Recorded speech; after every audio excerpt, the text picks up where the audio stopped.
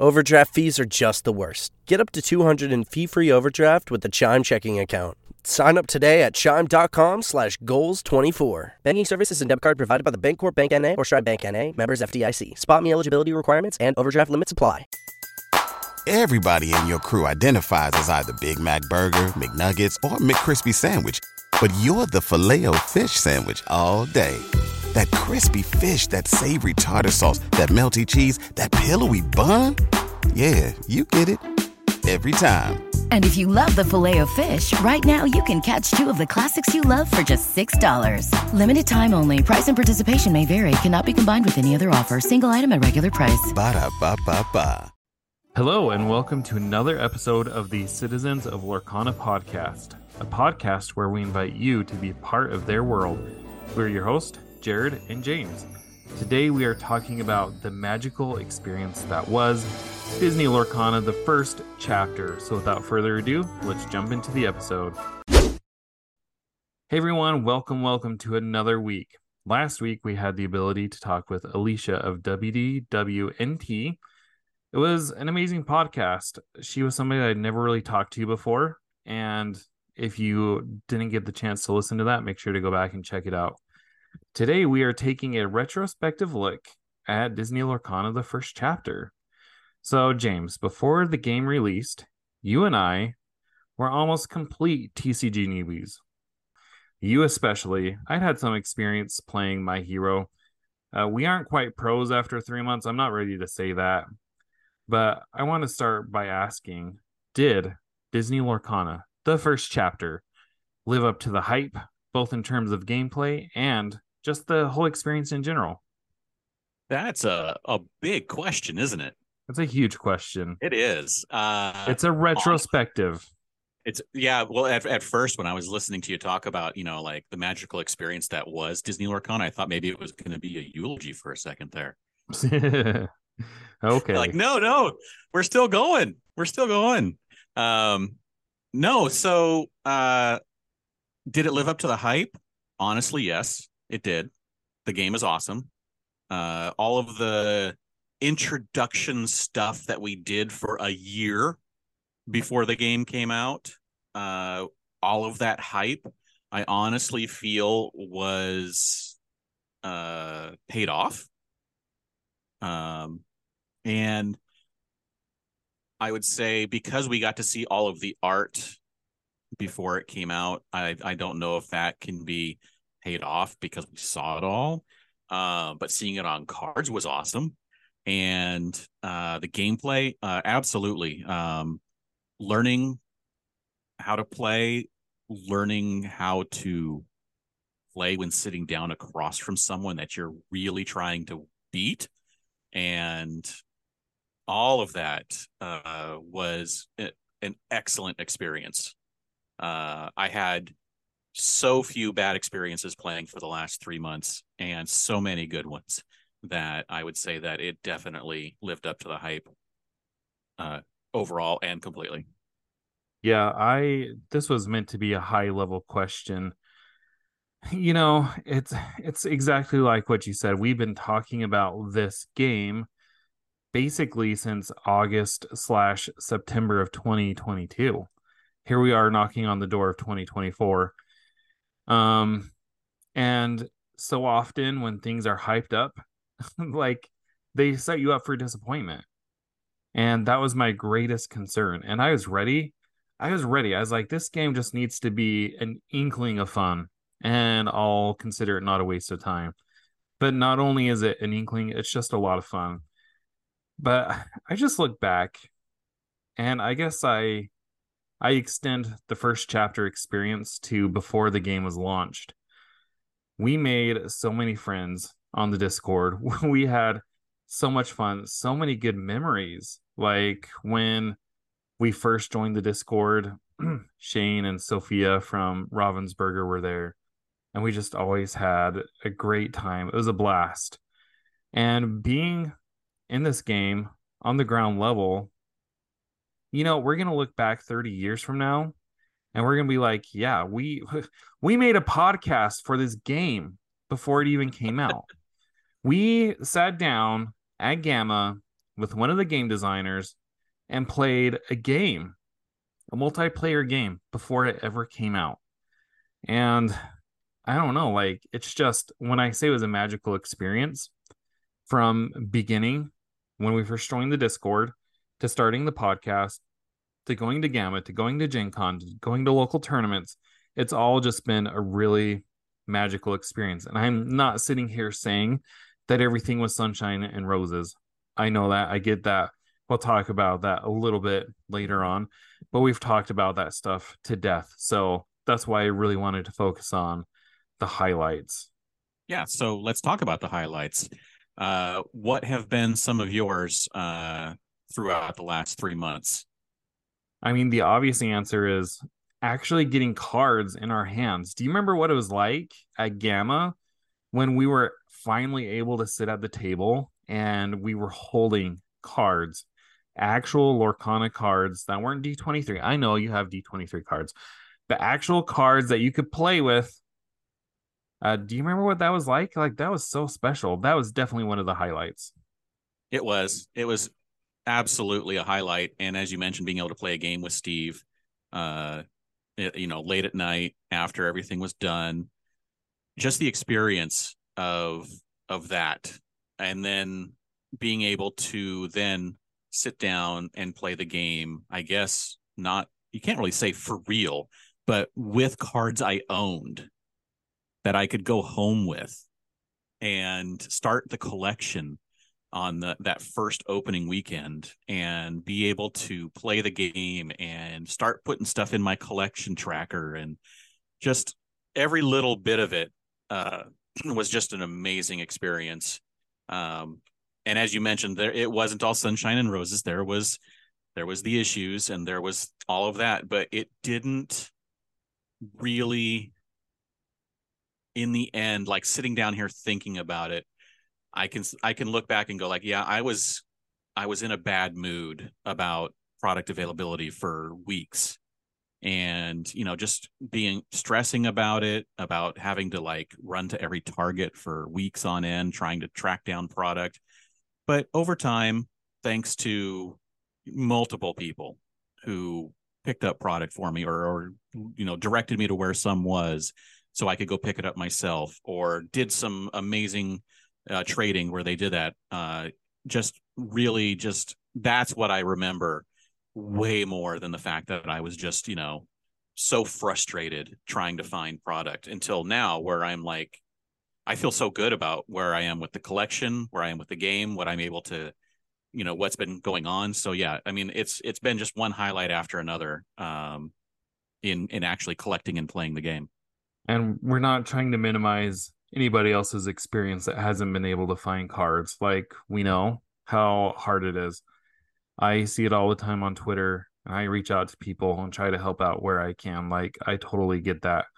And hopefully with set 3, knocking on the door here in 3 months, I think that's when we're going to start seeing product. But I wanted to say another highlight for me has just been the community, and both in terms of the like global community on Discord and Twitter. Like, it's been one of the highlights of my life. All the people I've been able to meet, all the memes that I've been able to make, all the interactions that I've had, but also on the local level. I don't know what it's like for you. Well, I guess you didn't attend Gen Con, but we'd been going on this journey where we'd been part of Lorcana from the beginning in the Discord, at Gamma, at Gen Con. So when I finally went to my first locals, I almost felt like, Frodo after he'd been on his quest, and I was like back in the ordinary world. Like, these people don't even know me. They don't even know what I've done. Okay, Honestly, now I'm starting to sound braggadocious. you know what? It's really weird because I feel like we had, like, from Gen Con on, we had almost completely opposite experiences, where you had that Gen Con experience with all the people and just this big giant like group hug of Gen Con, and just being able to hang out with so many people and opening boxes, before anyone else. And then your local experience once you got back home was just not like there was issues with being able to play because of work or the store, this or that, the scheduling, and you really didn't even, I think for like the first few weeks you only got to play like one event Yeah, I went where into a deep funk because of that. yeah, and I was like oh, I can't go to Gen Con. But then as soon as events started, I was like going to 2 or 3 events a week.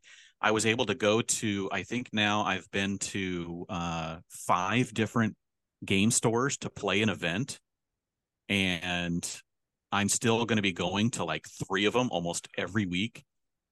And it was just really nice that, you know, I had that experience to be able to say like this is how this is supposed to work, and you had the experience in like the big level of this is how the global community is supposed to work, and just being able to experience something, because I bet met people that I've seen at multiple stores, and we say hi to each other now, and when we sit down to games we can chat about stuff and how our collections are going and all that kind of stuff, and it's really cool, and it's just something that I found um, just really nice about being able to go and like hang out at places, which is something that I had never done before. Yeah, I will say, I have finally found a home at for a local game store, and it works perfectly with my schedule. I had big ideas and big hopes for what I could do in the local community, but my job just doesn't allow it. But yeah, it's at a boba place of all the places in the world. But they also are like a hybrid where they do card game tournaments. I know it's the craziest thing, but I've been going there consistently for the last, I think, 6 weeks now. And I've gotten to know a lot of the guys there, and it's been really good. So I mean, if it's going to be a hybrid place, it might as well be somewhere with tasty drinks, right? it's pretty awesome. And not only that, they have like 3 pinball machines that you can play for free. 2 pinball machines and one, like, it was Street Fighter versus X-Men Nice. arcade machine. And then they have like 3 Nintendo Switches with different games that you can just jam out on. So people are coming and playing games. It's actually a pretty cool place. That is pretty cool. So, um, let's go with this. Do you have a favorite gameplay or tournament moment? I remember when we were talking one time, you shared an experience where you uh the opponent had Dr. Facilier on the board, and you banished a couple of their cards, and you were able to play You Have Forgotten Me. Was that your highlight, or is there something else in there? Yeah, yes. I think that was my gameplay highlight where I, in the middle of the turn, and I'm sure people probably would have been like, yeah, I would have figured that out like as soon as I saw what was happening with Facilier. I'm like, but no, it took me until the middle of the turn where I was sitting there for at least 30 seconds looking at stuff, going like, can I do this? Can I do that? And like, oh, it was that light bulb moment where you're like, I know exactly what I'm gonna do. And I I just pulled everything off where everything went into the right order and everything worked, and it helped me win the game. And just that kind of thing where you can figure it out, even though like a lot of people like know everything their deck can do and all the lines and all the plays, and it's like, you know what, sometimes you just don't know everything. Sometimes you just need to like make up something on the fly, and I was so happy that that actually worked. No, I remember when you were talking about that. I was like, wow, that is really cool. I probably would not have thought of that. I probably wouldn't have been running that card in the first place because at that time I didn't think that was the greatest card in the world. But I've since come to realize just how good it is. Mm-hmm. Yeah, but I think my best tournament moment probably was the when our one of our main stores, Kingslayer, ran out of packs to give out every week, and they still, I guess, they decided to keep troves and gift sets for prizing at some point, and they decided that this one week, like about 4 weeks ago, was it. And they ran a tournament where top 6 got a trove, and then the next 6 got gift sets, and I played as hard as I could, and I lost the game, but I did just good enough to go 3-1 and finish in 6th place, and get a trove, and it was just Ooh. awesome. Yeah, I mean, it was just so awesome. Like the 2 months of playing and learning and getting better and building my deck to be exactly where I wanted it so I could play it the way I wanted it to go and knew it well enough to do the things that it's supposed to do. And then making that work to actually win something like that was just an awesome moment for a tournament. Yeah, I would feel so proud. For me, gameplay, I can't think of a specific gameplay moment like you had with You Have Forgotten Me. Um, for me though, is just I'm going back to this well here, but playing in the first tournament at Gen Con was such a magical experience. Even though I lost, I went 1-2. I won my last round. My opponent was kind enough to drop out that last round, and we were able to play it. But that's something I'll never forget. As far as tournaments, I had one tournament. This was when I was going to another store called Power Nine, and they do 4 rounds, but it's like we wouldn't get done until 11 o'clock at night. So I always dropped out after the third round because I got up really early for work. Well, this one particular tournament, I had finally stopped trying to make my Sapphire Steel deck work. I think I was running, it was some type of aggro. It may have been Lemon Lime. It was the Turquoise High Five. And I went 3-0, and it was exhilarating. I was like, I've never been undefeated before. I was at the top table, and I was like, I actually have a chance. I actually have a chance to go 4-0. But I played against he's a player here in Las Vegas. His name is Renee. He's really good. He went down to Miami TCG Con, which was like the biggest tournament, and he took fourth overall. So that's what I'm saying. I lost to a really good player, but in that moment, like it was such a rush. And I know winning's not everything, but it was just exciting to think that I even had a chance. Yeah. I mean, I did go 4-0 once, and that was, yeah, you're right. That's a rush. That's amazing. I mean, it was just at a weekly, so I mean, I think I won a pin, which was still awesome. But I mean, going 4-0, winning out, it's just like being able to beat a Ruby Amethyst deck Yeah, that I had that's what I lost lost to. beating one of those decks that I had lost to the week before, the same exact person.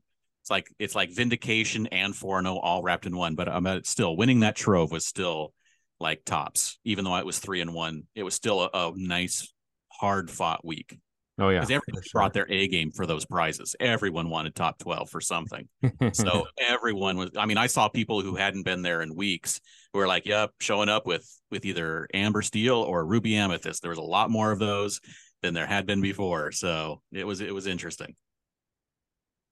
All right. So you were just mentioning which decks you played, a few different decks. So which is your favorite deck that you've played? Well, I did really like that turquoise, which is amber sapphire. Sorry, emerald sapphire. That was a lot of fun to play, but for me, I just found that deck ran out of gas a lot, and I think set 2 is going to fix that. But my favorite deck that I played had to have been amber sapphire. It was like a mid-range deck, and it was really good against Ruby Amethyst. Like it almost made winning against Ruby Amethyst easy, which for so long that had been the bane of my existence. But it also did really well against Amber Sapphire or Amber Steel, the song deck.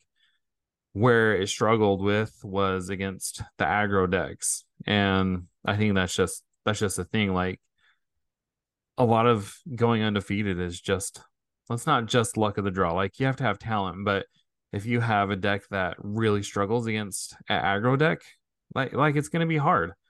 How about you? What was your favorite deck? Well, first of all, did you stick to a single deck? Because I probably played about 6 or 7 different decks throughout the last 3 months.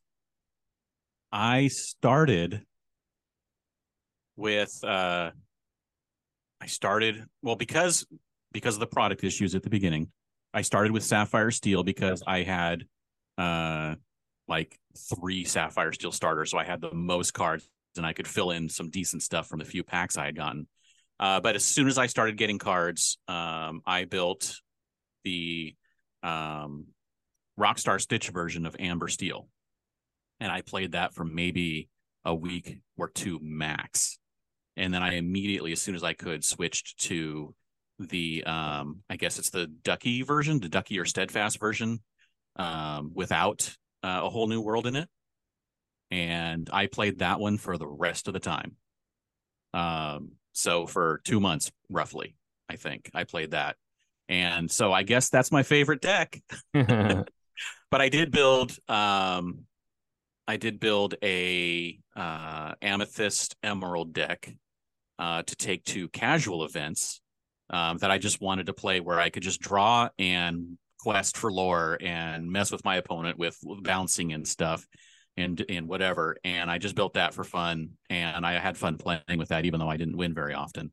But I think that one was my fun deck, but I know it and it's good, and I enjoy playing it when I, was definitely the Amber Steel deck that I built, and it's just sitting there, still built. I haven't taken it apart in anticipation of set 2 yet, but it's still sitting there and waiting. Yeah, I think for set 2, I'm going to go to the dark side and try running a meta deck. Like, I'm just gonna give it a try. I'm gonna give it a try. Yeah, I've been looking at different compositions. I think Ruby Amber is going to be pretty good this time, and I might try and make Amethyst Steel work, because I've always enjoyed playing Amethyst and Steel.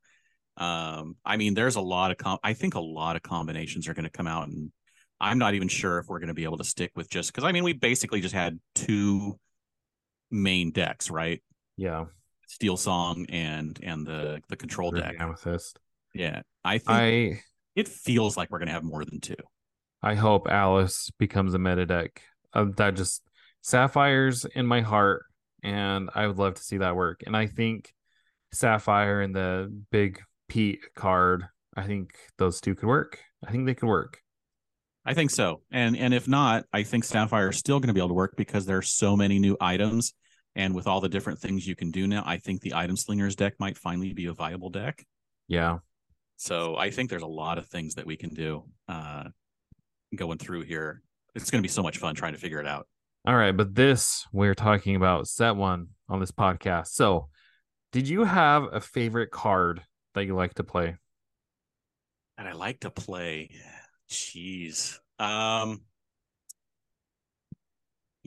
mean, it's hard to say. I'm trying to think of my turns and playing on my turns, but in game, it was always, I don't know if I can pick one. So Big Tink and Rapunzel, because just how powerful they were in allowing me to do things, and just the way that they allowed me to win those games, I think was the 2 that, and I just love the art on them. So, it's a combination of, I really love this card, and it also is awesome to play. Well, there you go again, James. I asked you for a favorite card, and you gave me Big Tink. I was going to say, and the only reason why I said that is because I was going to say Rapunzel. I don't know. There's just something so satisfying about being able to heal 3 damage off your character and draw 3 cards. Like, it is such a great, like, momentum shifter. And like you say, the art is absolutely gorgeous. Every time I had a Rapunzel and I was able to play her using her ability, it just felt good. It felt good. That was my criteria. Which one did I draw that I was like, yes, this is going to be I'm going to enjoy this. Yep. Yeah, I agree 100%. Rapunzel would be my 1A. So number 1 was Big Tink, so you get Rapunzel. Okay. Well, I'll get your 1B. Is that what you're saying? There you go. Yes. All right. So let's just pause for a moment. And we did this a little bit at the beginning, but let's just reflect on just how amazing it has been to be here from the very beginning, from the release of the cards at D23, in the Discord during all the dry season of no news, seeing all the little bits of news, everyone wondering what challenge is. And all of the different little things we saw on the cards that we didn't know what they meant, and would it be multiplayer, and just all the stuff all the way through reveal season and the rules and Gamma and Gen Con and just everything. I mean, it's been an awesome time to go through until the release, and then these 3 months of playing the game that we spent a year just like living in, essentially. And all of that, but also I love seeing the genesis of this community. I remember when Artem popped into a Discord. It wasn't the HQ, it was the other one. And he's like, hey, I'm thinking of publishing a website that's a deck builder or card tracker. That was one of the two. He's like, do you think people would be interested? And I remember responding, yes, absolutely. And so he's like, okay, I published it. And seeing Lorcania born and what an amazing resource it's been. Or I remember when George, whose username is Surreal, was talking about creating a deck builder, which became Dreamborn.inc. When he first mentioned that, like we were so excited for him, cheering him on. Or seeing, the developers of Illuminarium, the app that I always use for tracking lore, like seeing all these people, seeing the development of the Lorcana HQ Discord. At a point for time, I was even a mod there myself and watched it grow, and seeing the community around Pixelborn grow, and seeing like all these communities just spring to life. The different content creators. I mean, we've known Brandon from B Squared, we've known John T, we've known the Illumiteers. Like we know all these people, and to be a part of that community, to be a part of that company is just like a really humbling thing for me. Um yeah, like these are relationships I'm gonna have my whole life. Yep, it's awesome. And let's not forget the what we call him, the star of Lorcana Week, Oh yeah, who we've had on a few times, Eric Schweitzer. Um, did I pronounce it right? Eric Schweitzer. Yeah, this Nice. guy, he is such a rock star. I mean, he has been pumping the hype for Lorcana. He could have just covered it. Like it could have just been a thing that he did because he was assigned to. But it wasn't just that. Like he is such a huge advocate and proponent of the game. And when we had that Lorcana week leading up to Gen Con, and him and Joe Parlock and all the people at The Gamer were like instigating that, it was just like the zeitgeist of the moment was something that I'll never forget. And it's so awesome because since he lives in, like a half an hour away from me, I've gotten to know him thanks to Lorcana, and we go to the games together. We've hung out together. We went and did a stuff at Comic-Con together, and he's just it's just been really cool getting to know him and being able to see, how someone in the industry is. I mean, honestly, he's so much of a fan that it's hard to see him like when he's like, this is what's wrong with this part of the game. And because, being a fan, you're thinking, oh, they're always like, it's all, roses and whatever. But no, he's critical of the game when it needs to be critical. And he's also a good guy. I mean, the other night, I don't know if you saw, he tweeted out that he's gone to like 4 sealed events and like never lost a game at a Oh, sealed yeah, event. I did see that. Well, guess who was the benefit of it this week? He Uh, finished in first place, walked up there, got the pin that was one of, you get to pick one of the 3 pins, and he walked up there, grabbed the logo pin, walked back to the chair, sat down, and just tossed it at me because I hadn't won one yet. all right, Eric, I'm your friend too. Remember that. So, but I mean, it's just awesome. But I traded him a bunch of cards that I pulled out of a box. But I mean, he didn't expect anything, and it's just that we hang out, we trade cards. We never look anything up. I mean, we just like it's like, oh, you need those, here, have those, and I'm like, oh, these are here, take these. So we're helping each other finish each other because he's close to finishing his collection now. Finally, believe it or not, he didn't finish his collection off of all those Gen Con boxes and whatever else. Um, but anyway, I just wanted to mention the whole Lorcana week thing and all the different that aspect of it, the news reporting side of it, a bunch of the people that are reporting on it are doing a really good job of enhancing what we're doing, getting the reveals and doing good articles and good reviews, good criticism when it's necessary. All of that stuff is I consider all of that to be a really good part of the health of the game and the fun of being involved in the game. Yeah, I'd throw Christian from comicbook.com in that group too. He's done a phenomenal job, and we don't know him as well as Eric, but doesn't And mean we'd like to. Amy Radcliffe over at Nerdist, who we've never talked to, but I know she's a really good reporter, and she's gotten the 2 Nerdist articles, I think, where they've revealed some cards. They've revealed some really cool cards, and they've also had some really good short interviews that have some really good information of behind the scenes or about lore or something like that. So getting those done, I think, was really good too. And I'm just glad to see all this stuff as we get it, going forward, where we get all these different little tidbits of information. And keep it coming, people. We want to keep getting all those interviews and seeing all the lore and all the behind the scenes. Yep. Okay. So right. What's next? Now let's talk about areas that need improvement. And I don't want to spend a lot of time on this segment because we've done that a lot over the last year. And we're not even going to talk about product shortage because that's a horse that's been beat to death a million times. So if there was an area that you think needed improvement, James, what would it be? Honestly, at this point, I think the most important thing is to get comprehensive rules out, just so that there's no arguing about how there's card interaction. There's no like gray area. And so people running tournaments, there can be some level like what you can expect when you go to some of these tournaments, if they're all going to be following the same guide, instead of one thing happening at one place and something else happening entirely different at another place.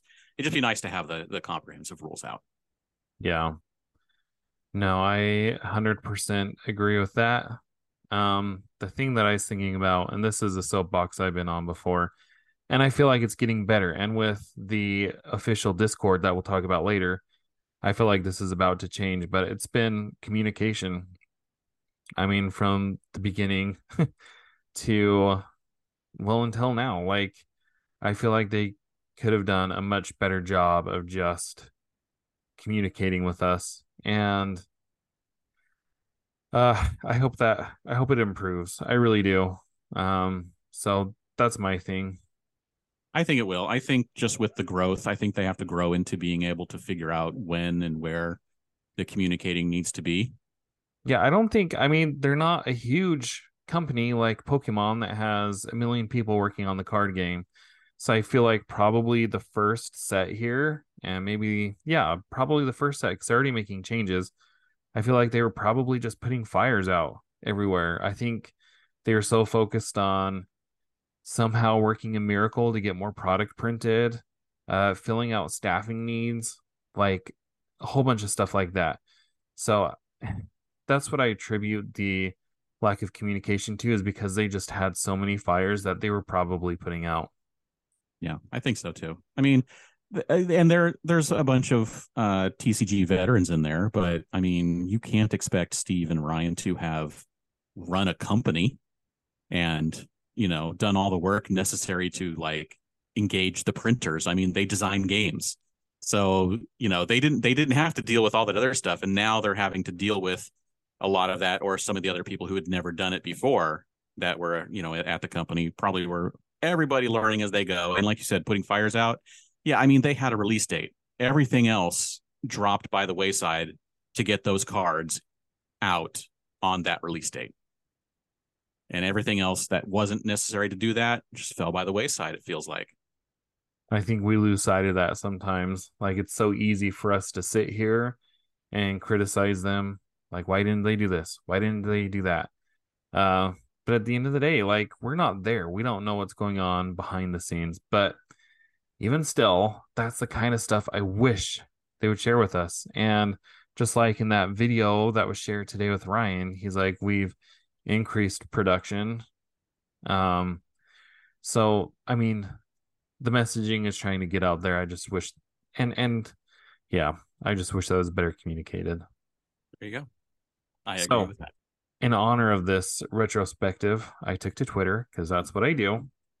And I wanted to see what the community had to say as far as what their highlights from the first chapter have been. So here are some of our favorite responses. So let's just take turns sharing some of these, okay? The first is from our good friend and recurring guest co-host, Adara. She said, Gen Con was definitely the highlight for me. No, not the line. Let's forget about the line. But the people and getting to experience opening packs together and trading. These people who I had spent months being excited with online, I finally got to meet, and it was incredible.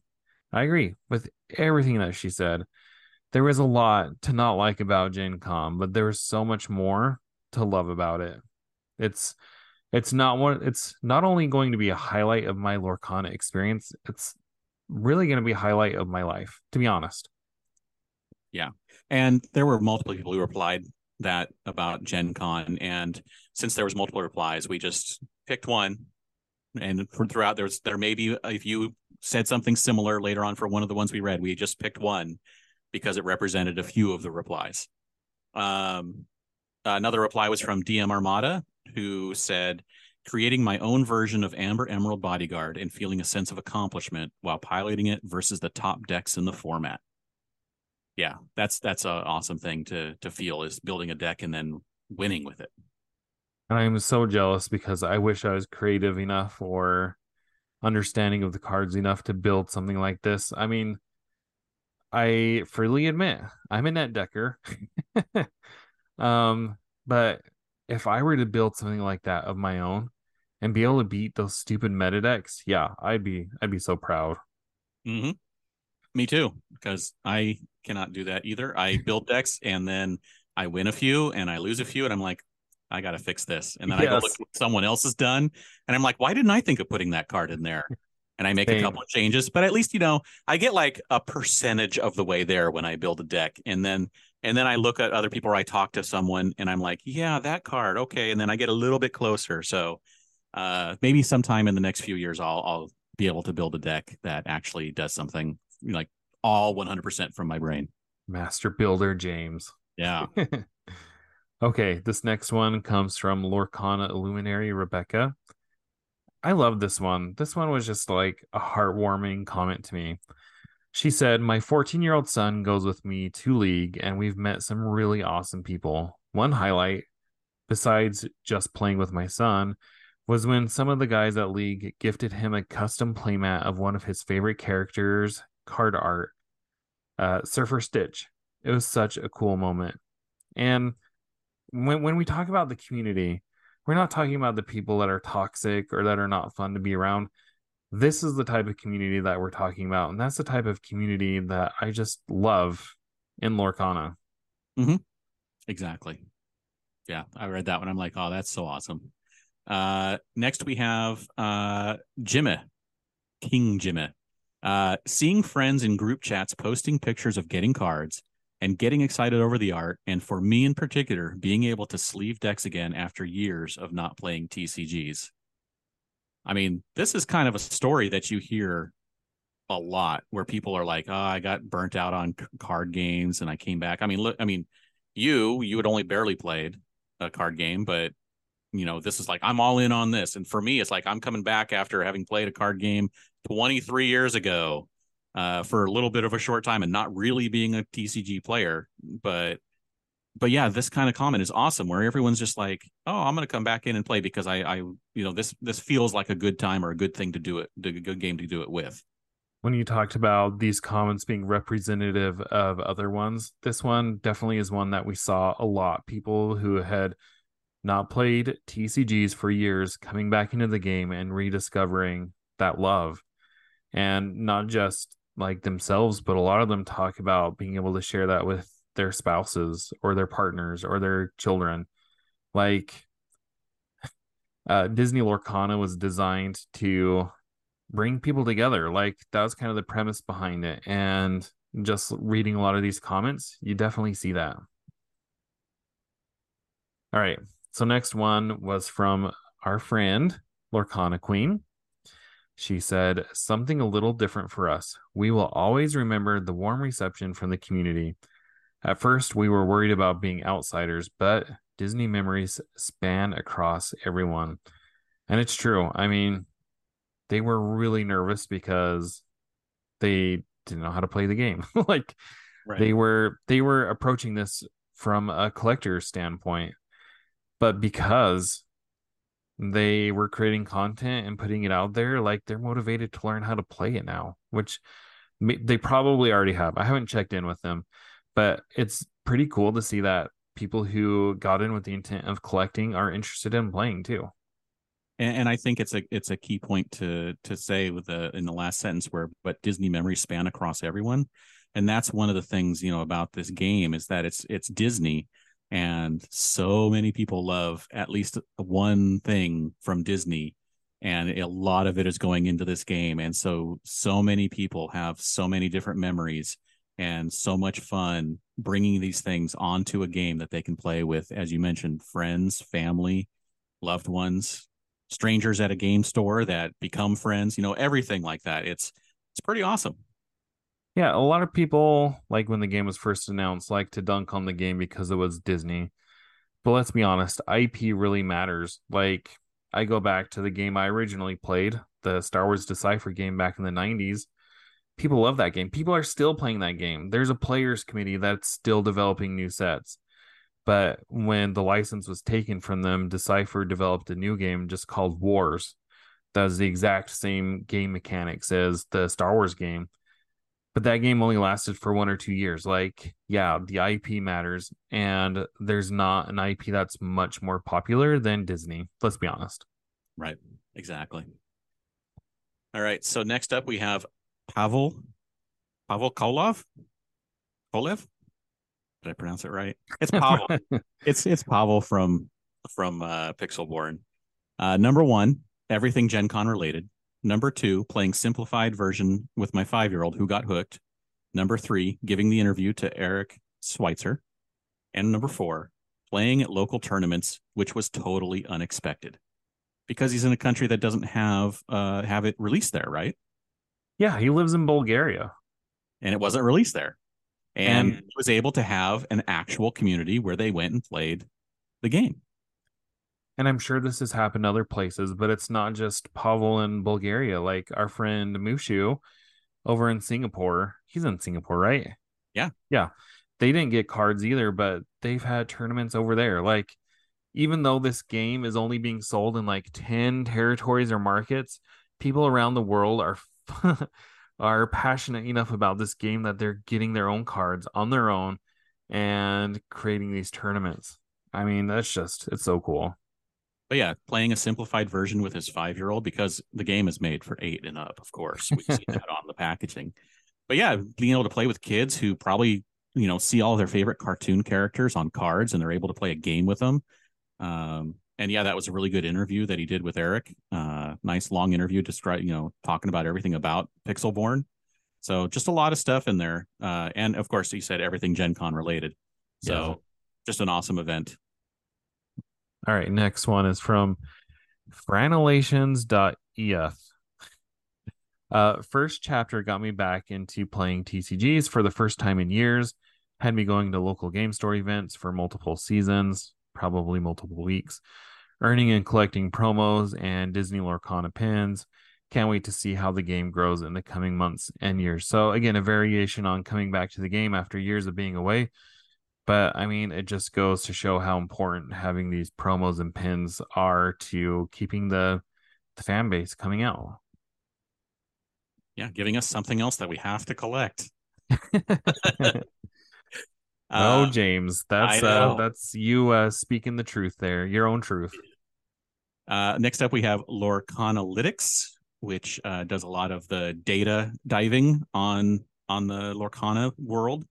And they say, I've always thought Lorcana cards look great, but I'm so glad that the game plays so well.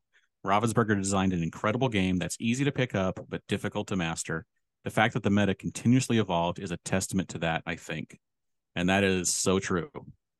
Just so easy to pick up. You can learn it in 5 or 10 minutes, and then you can spend months just trying to figure everything out. Years, I don't know. We're still figuring stuff out. And the fact that the meta did continuously evolve was really awesome. Yeah, there wasn't like as dominant as Ruby Amethyst was there for a couple weeks, and as dominant as Amber Steel Song turned out to being, like the fact that the meta hadn't been completely figured out after 3 months is completely a testament to how well balanced the game is. Yeah, that you could, as you mentioned, you played Sapphire and Amber, and that deck could beat Ruby Amethyst pretty easily, fairly easily. Yep. And the fact that the top deck, the best deck in, I mean, Ruby Amethyst really was the best deck. It's just it didn't win as much because you timed out. Oh, yeah. So the fact that you could win against that, even if it was, not as good against some others, the fact that this whole rock, paper, scissors thing was just really nice to see that this deck beat this, but then that beat this, and then this beat this. So it was all cool to see. Yep. Next comment comes from Alex Kent at AlexK245. He said, going 3-1, first time with a Ruby Emerald, so red-green deck, then finishing strong with multiplayer last night with my Emerald Sapphire, and finally getting the Aurora lockdown going for 2 wins. Just very satisfying to get a deck working and winning a couple pins. When it start, scar it end. And yeah, again, that goes back to that sense of accomplishment for building something, executing a strategy, and accomplishing your desired outcomes. Yep. And next up, we have Kirsty, Grab Your Lore. My first win in a local tourney and all the lovely people I've met there and online who share such a friendly passion for the game. Yep. I mean, I agree. Not much else to say about that. That's, that's just awesome. Next, we have Mank at KIAN_Cahill. Definitely pulling this from one of the few packs I could find, Bell Enchanted. And while I'm not the most emotive person, I remember the thrill of opening up the Enchanteds that I got. Yeah, it's definitely a huge surge of dopamine. Yeah. Remember, did I tell this? I told the story about how when I found the bell, right? Because we found it. You did. Bell. Yeah, that was awesome. Making Beth scream. I remember you sharing that story, and that's exactly what I was thinking of when I was reading that comment. Yeah, it's pretty awesome. Next up, we have Jesse Hill at Forthright. My local Lorcana community, they're just awesome. I love the game, but having a great local community really helps me enjoy the hobby. And I know it's almost like, just in the way that we talked about product storage a lot, we're mentioning community a lot, but I think it just needs to be said because so many people have experienced it that having that local community and having the global community and being able to come together online and in your local store is just something that's really awesome. And I don't think we could say it enough. Yep.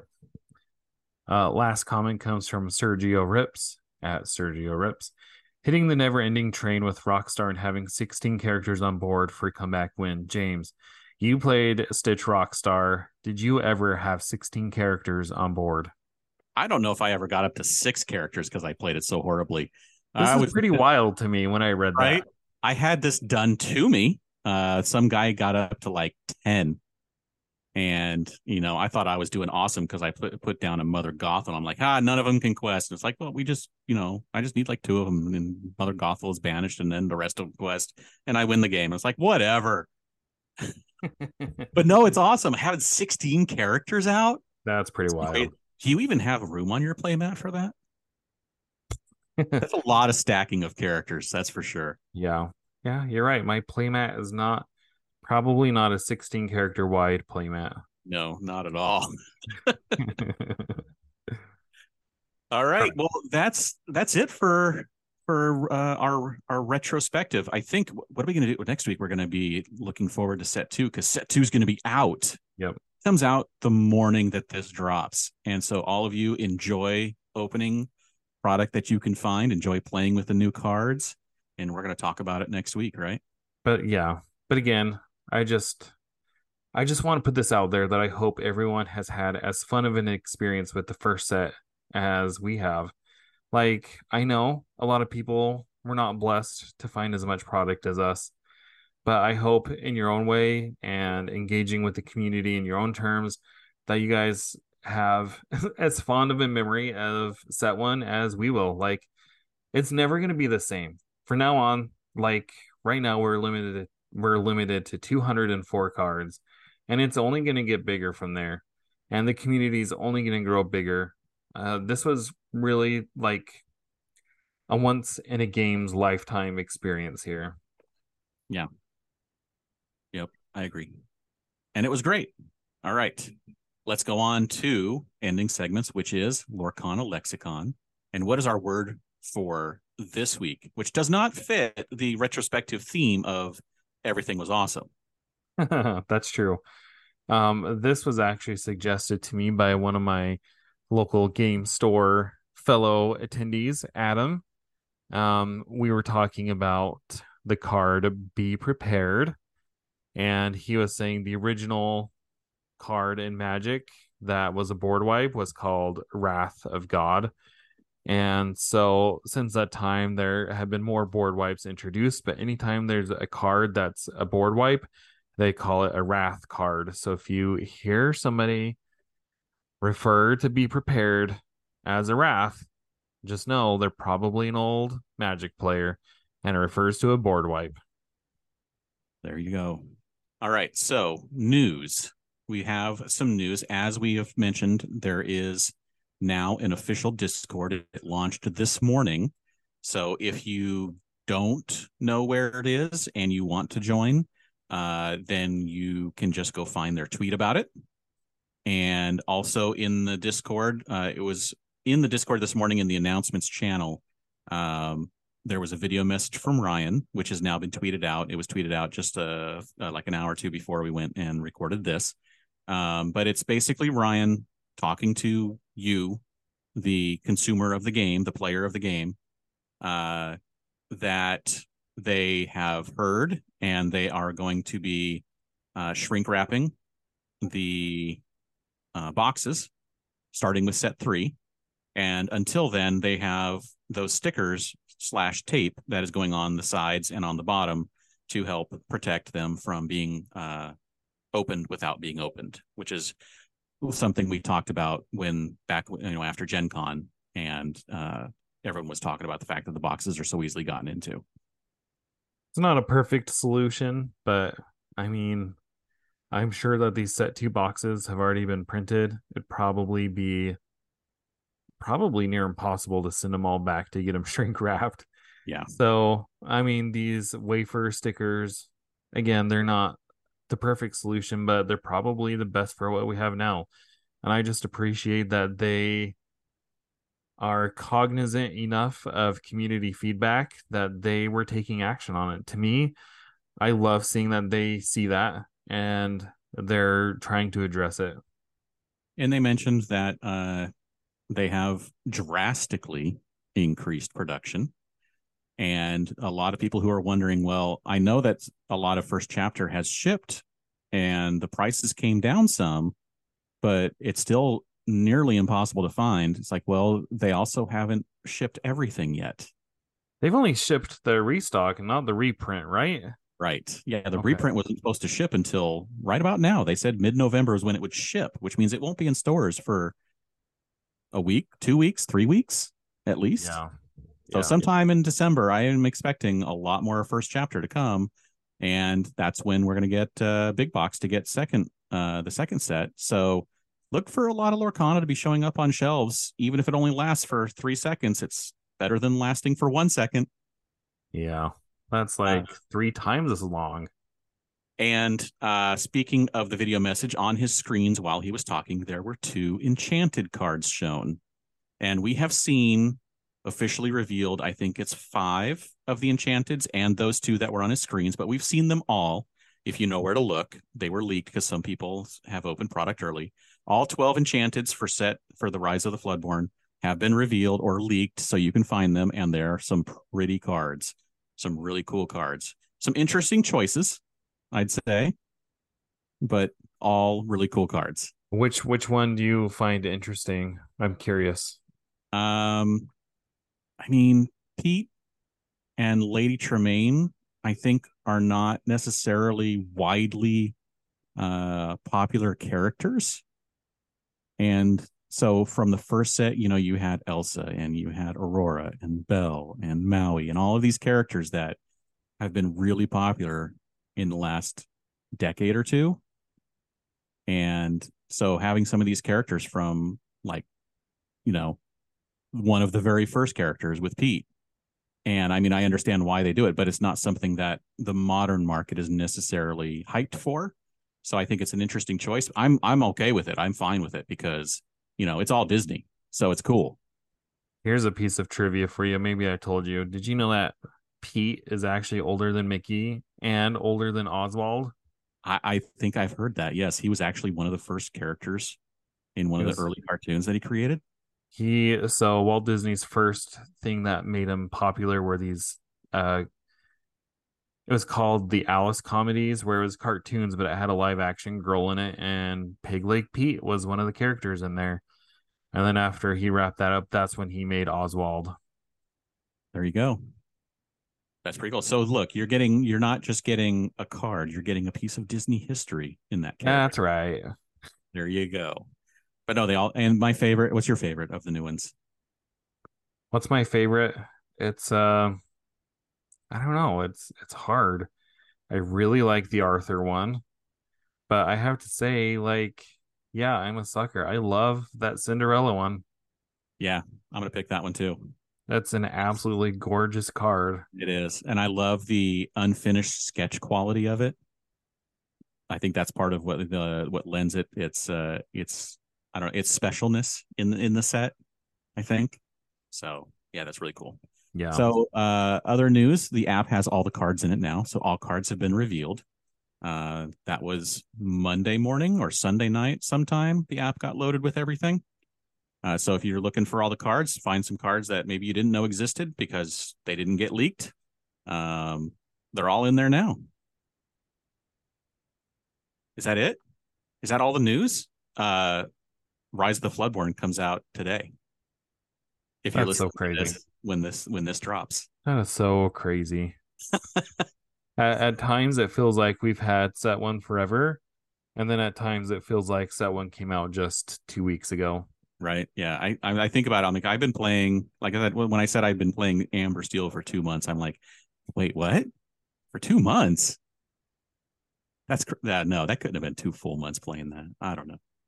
Anyway, what is it time for now? Disney Jeopardy. And it's my turn to ask you some questions. And I am going to, I'm going to make you not get 100%. Okay. I don't know. We'll see. I gave you some hard ones last time, so it's only fair. We shall see how it goes. Now, is there, you know what? Technically, there is a theme on a couple of these. Unintentional, but it's there. So for 100, this is the color of Belle's dress when she dances with the Beast. What is yellow? It is yellow. It's also gold. Okay. But I will accept yellow because, I mean, it's really drawn as yellow. Okay, for 200. This is who adopts Kristoff in the movie Frozen. Who are the trolls? That is correct. For 300. This is where Finding Nemo takes place. Are you looking for a location or like what is an anemone?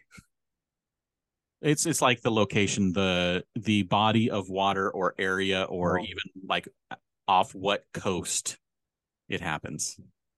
Anything. Okay. 42 Wallaby Drive, Sydney, Australia. What is the Pacific Ocean? Is it the Pacific Ocean? Probably. It's specifically it's the Great Barrier Reef off the coast of Queensland, Australia. Oh, okay. You mentioned Sydney, Australia, so we're going to give that one to you. So here we go. Now it's going to start getting a little bit more difficult. It's a very specific question. This is the color of Dumbo's hat. Dumbo's hat? Yes. And I did give you a hint earlier. You gave me a hint? I did.